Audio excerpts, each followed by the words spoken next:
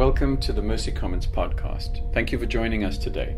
We trust that the Word of God encourages you and that the Holy Spirit empowers you.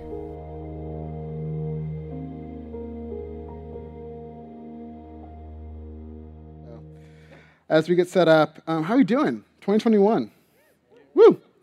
I preached last New Year's, and I had a different picture of the year when I preached that Sunday than this Sunday. So I'm so glad to be back with you. We were just in Northern California, in Vacaville, Cowtown, with family. We're so excited to get some rest and really ready for the year.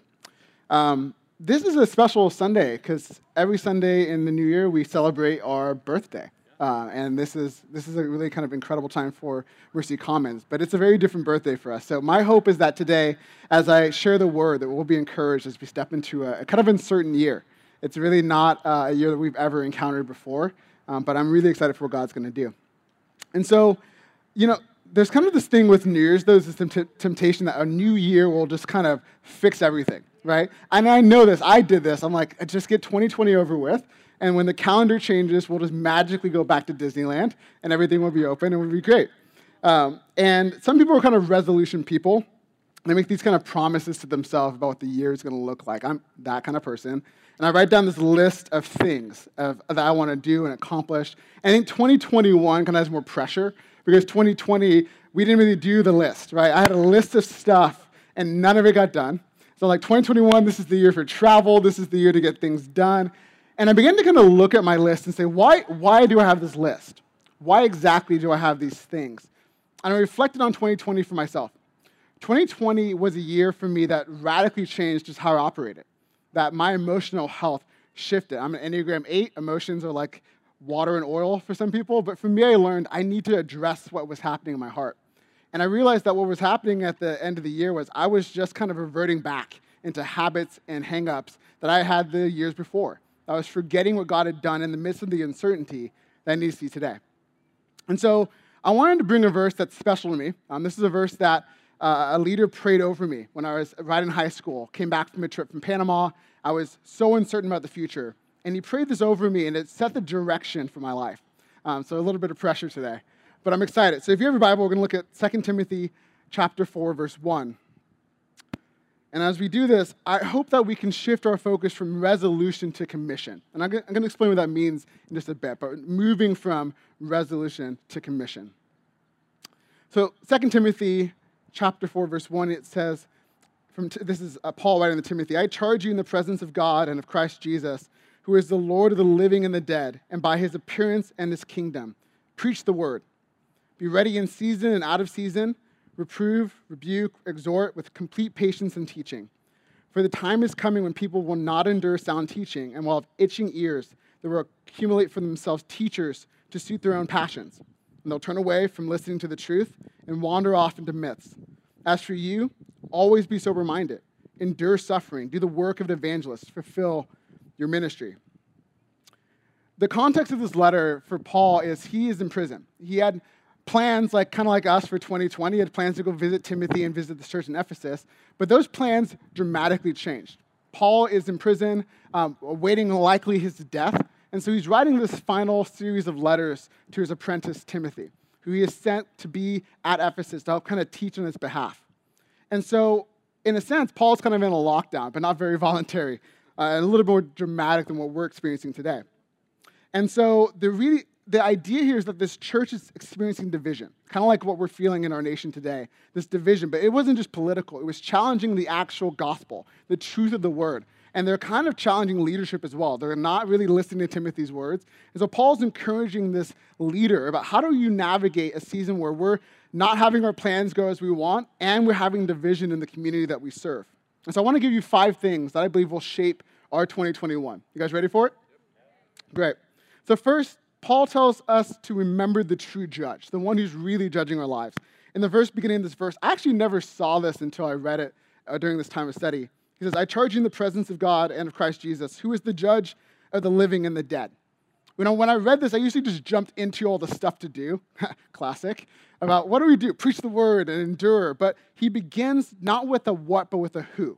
He begins with who is the one who's judging your life. Paul's reminding him that the opinions of the people around him don't really matter that much, that everything he's going to say is flowing from this reality of Christ, who is the judge of the living and the dead. And in Orange County, we have this tendency to kind of compare one another. That as we kind of get into 2021, you may be looking at the Instagram feeds of all the books that Jason's read and all the things that you do. I'm like, that's incredible. But the reality is, like, we have a comparison syndrome in Orange County, that in the beginning of the year, we tend to make resolutions based on what other people are doing. And it's almost as Paul saying to Timothy in this context, don't worry about the opinions of others. Don't worry about what the things that other people are doing. Think about who's judging your life, the living and the dead, the one who has come, who reigns, and who is king. And so when we think about comparison just robs us of joy. It robs us of the joy that's right in front of us. That we already have this blessing, this assurance, this Christ who is coming back. He's going to reign. The pandemic will end. He's going to restore all things. We know that. That's a constant in the midst of uncertainty. And if you're in Christ today, I want to remind you what you already have. That you are provided for, that you are fully loved, that he knows who you are and how 2020 has been for you, and he is with you in it. You have nothing to fear, you have nothing to hide, and you ultimately have nothing to prove in 2021. So maybe one of the first things we do is we stop the list for a second and we say, God, I want to remember who you are, that you're the one judging my life. What have you called me to do in this season? We're not living for the approval of other people. So even if Nick gets a Peloton in 2021 and works out and you don't, or Neil keeps his six-pack like he always does, like, don't compare. Think about what God has called you to do in this season. Ultimately, you give an account for your life, not Nick's life, not Neil's life. So I want you to take a pause for a second. In your life in 2020, whose opinions mattered a little bit too much for you?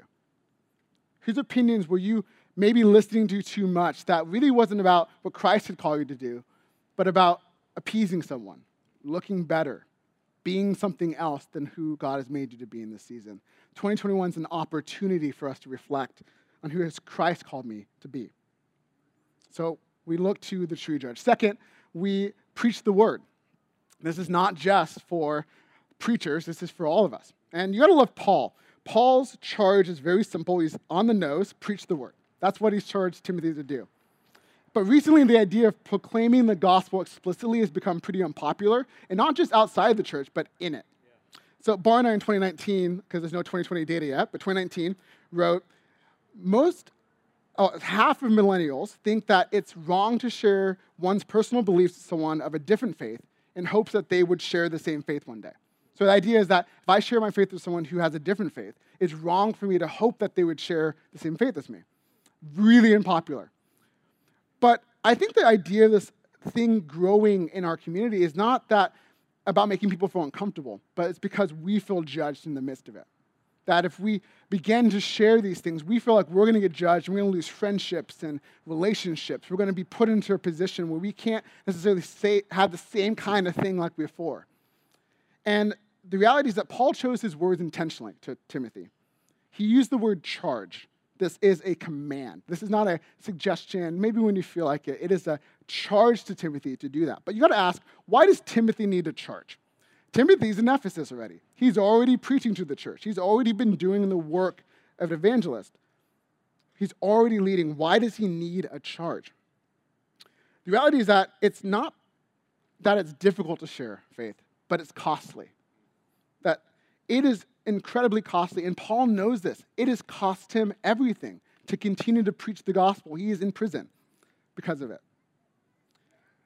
Michael Green wrote in his book, Evangelism in the Early Church, he argues that the early Christianity's explosive growth was in reality accomplished by the means of informal missionaries, everyday believers advancing the mission of the church, not through formal preaching, but informal conversation, in homes and wine shops, on walks, and around the market stalls. They did it naturally, enthusiastically.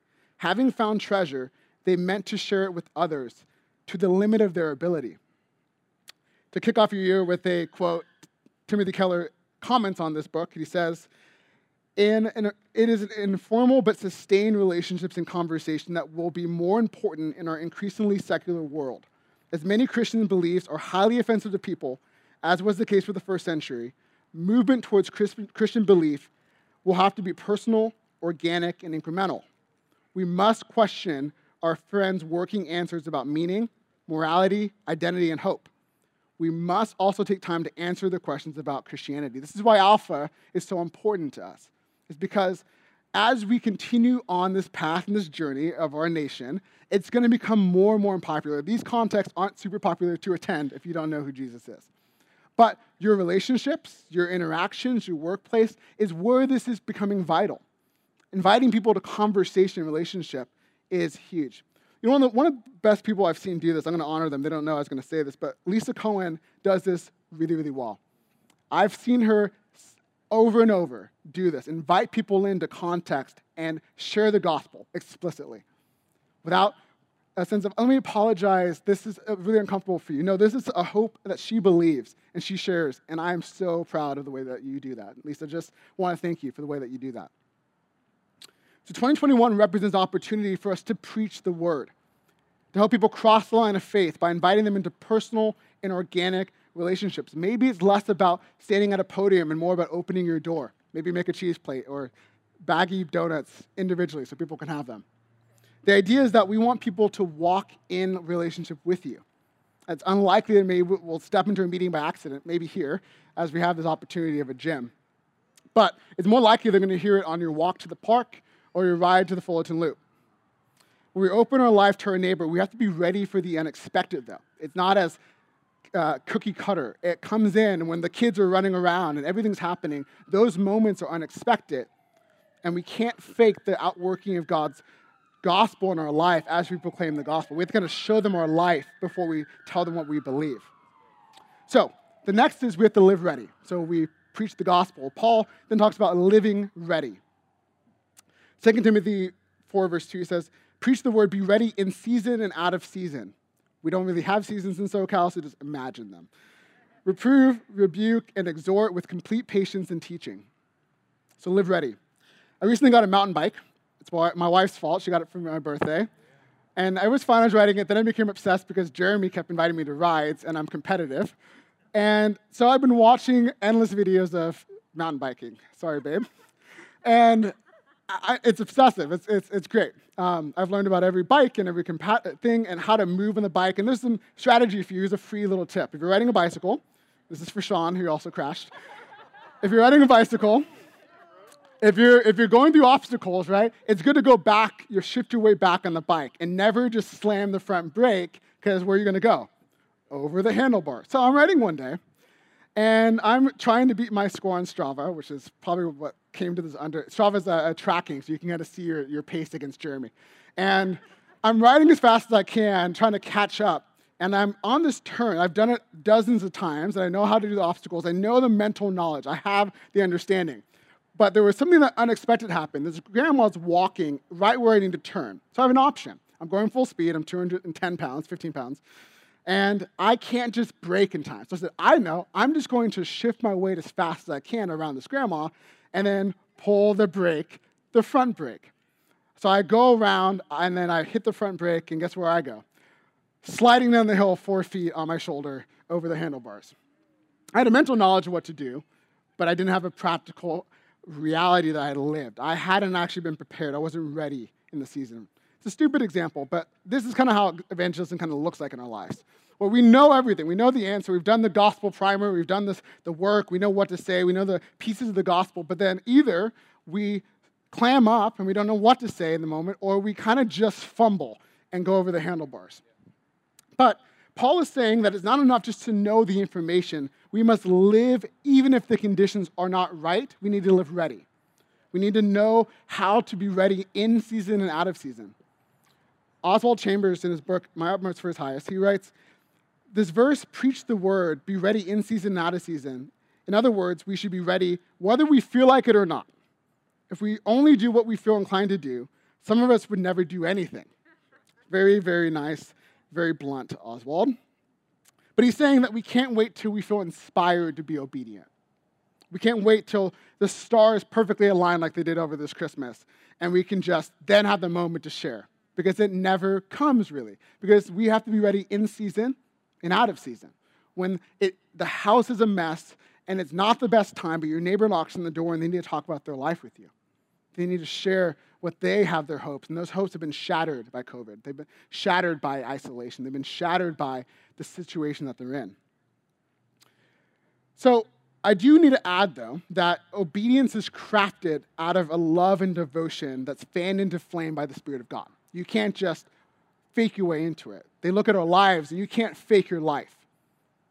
Eventually, they sniff it out. And so there needs to be a change. So the Christian life is in two parts.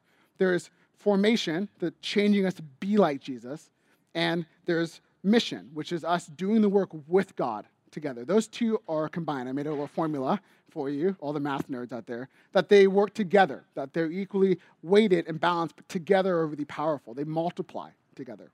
That you cannot have one without the other. And it's not a coincidence that in our life, our resolutions tend to be focused on formation, about me and my family and what I want. But they need to be balanced with mission, about what God has caused us to do, what he's asked us to step into in this season. And so self-growth and formation is important, but it's lacking without mission. Paul's context for all of our formation text is in the context of the church on mission. That if you don't have that, formation is just lacking what it's designed to do. So this is the story of God. This is how it fits in. That he made creation for us to enjoy, for us to be with him. But man pursued their own interest, their own self-worth and identification. And we said, we want to be like God. We're not enough as we are. We need to be something more. I want to make my resolution to just see everything that I want to see. And with that, they unleashed sin and death into the world. So God promised us someone who would restore it for us. He would restore order, bring peace and redemption. And sometimes in our Christian life, we stop there about redemption.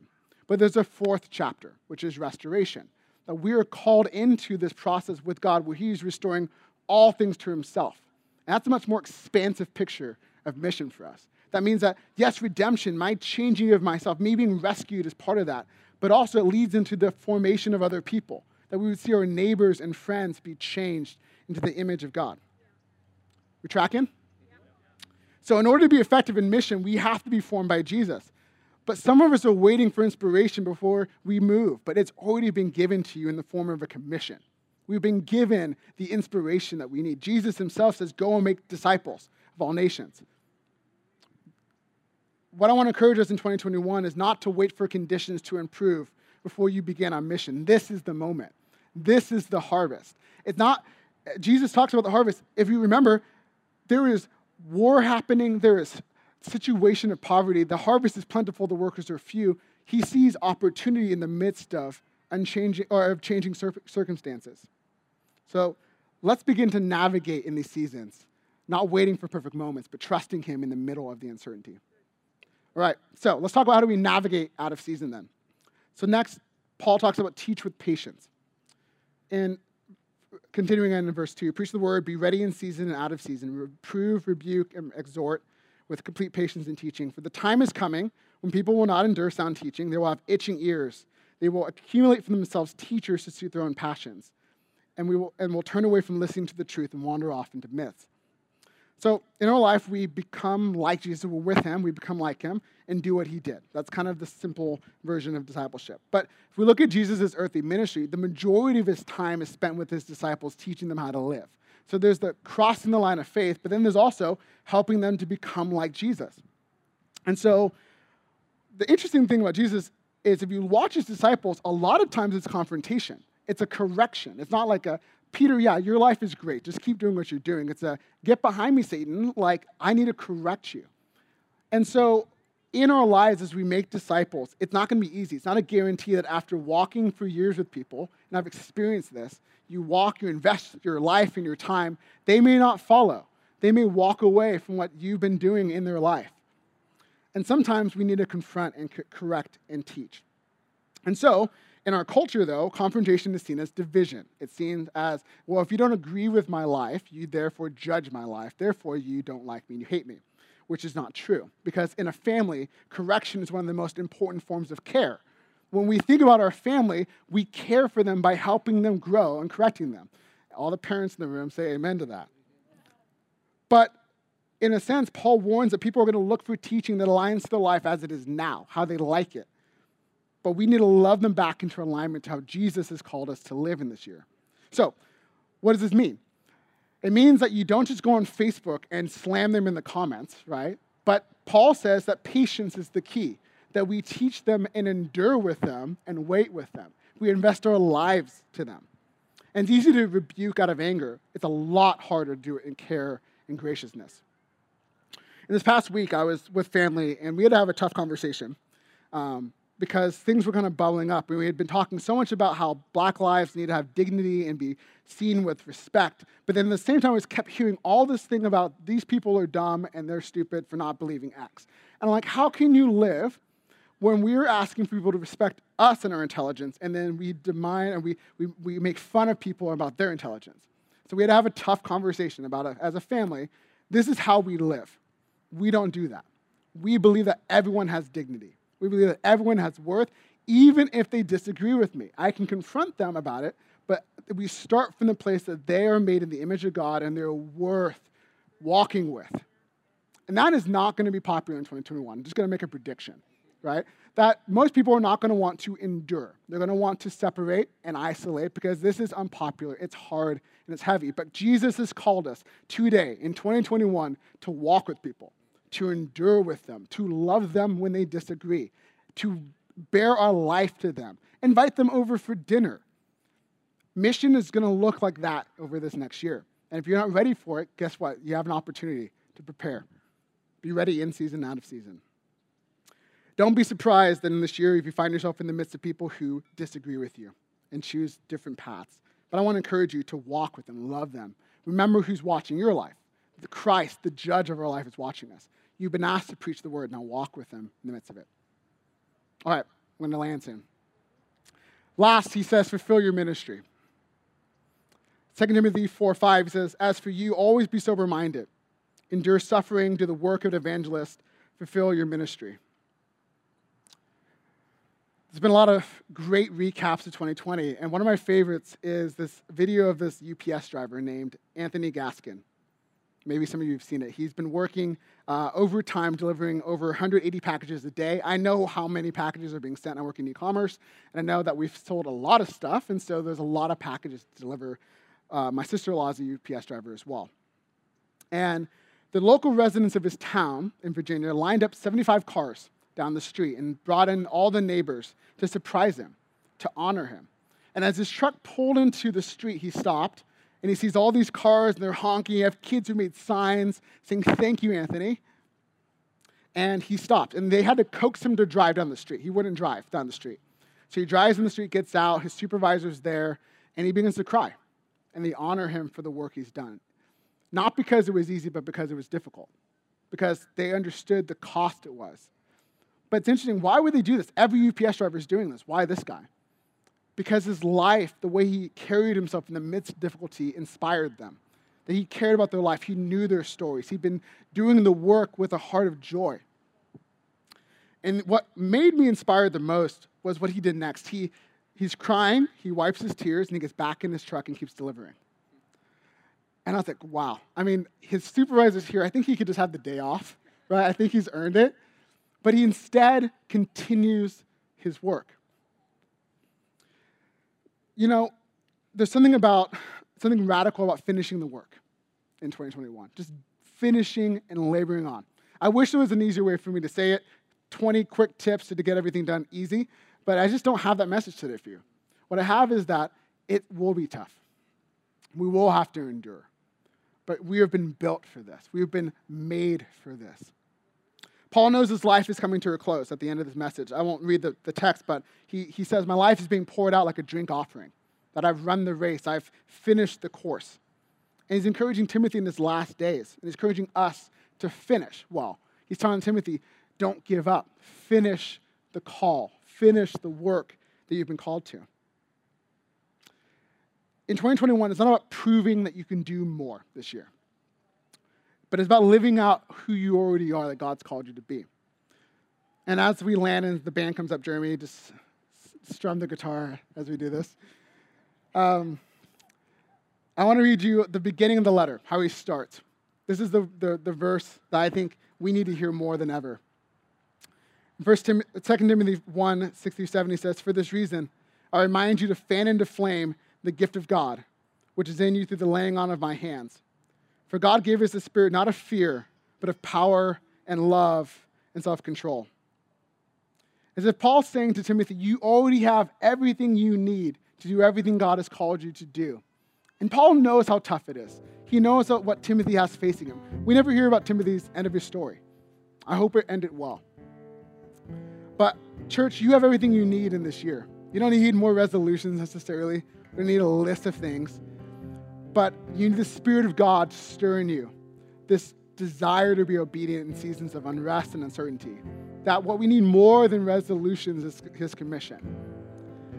And when the world loses their mind about things, we stay steady. And when our neighbor chooses to believe something completely different from what we believe, we share the truth with love, with patience. When people give up, we choose to finish the race this year. We choose to fulfill the ministry that God has given us. So as we just even sit for a second, I want to ask you a question. What is the ministry He's given you? Maybe you're in a workplace today, and you're going to go into work on Monday, and that's your ministry there. Maybe you're a mom today, and it has been a tough multi-job, homeschool, teach, clean, cook, and do your other job. Maybe that's the ministry God has for you. Maybe today God's asking you to step more into invitation. That maybe this year you're going to invite people over to your house to sit with them. Not because you have something to prove to them that you're better in any way. We should all know, if we're in Christ today, that we are the chief of sinners. We have nothing to prove other than that He has rescued us. But I want to encourage you today to take a second before you sing a word, just to invite the Spirit who's already inside of you. Say, Spirit of God, what have you called me today to do? Stir up in me a flame for what you have placed inside of me to be effective on mission. If you're today saying, look, I don't really know who Jesus is, I've been in church forever, I want to encourage you and invite you to explore. That you may not find a simple answer, but I promise you're going to find the answer that means the most to you and matters to your life in this year. We believe that Jesus is one who redeems and saves, He rescues, but He also calls us on mission. And that is the most exciting thing you can spend your life on. Tracking with Him on what He's called you to do in Fullerton, in the city that you're in. As the season changes and the world divides, this year in 2021, just begin to reimagine it with mission in mind. Yes, formation. Yes, become like Jesus. But also ask, where does He call me to be like Him in what He's doing? I want to give you some space as we worship to just reflect on that. What I've learned in 2020 is slowing down is good, even if it's forced. And we'll have some time to respond together today.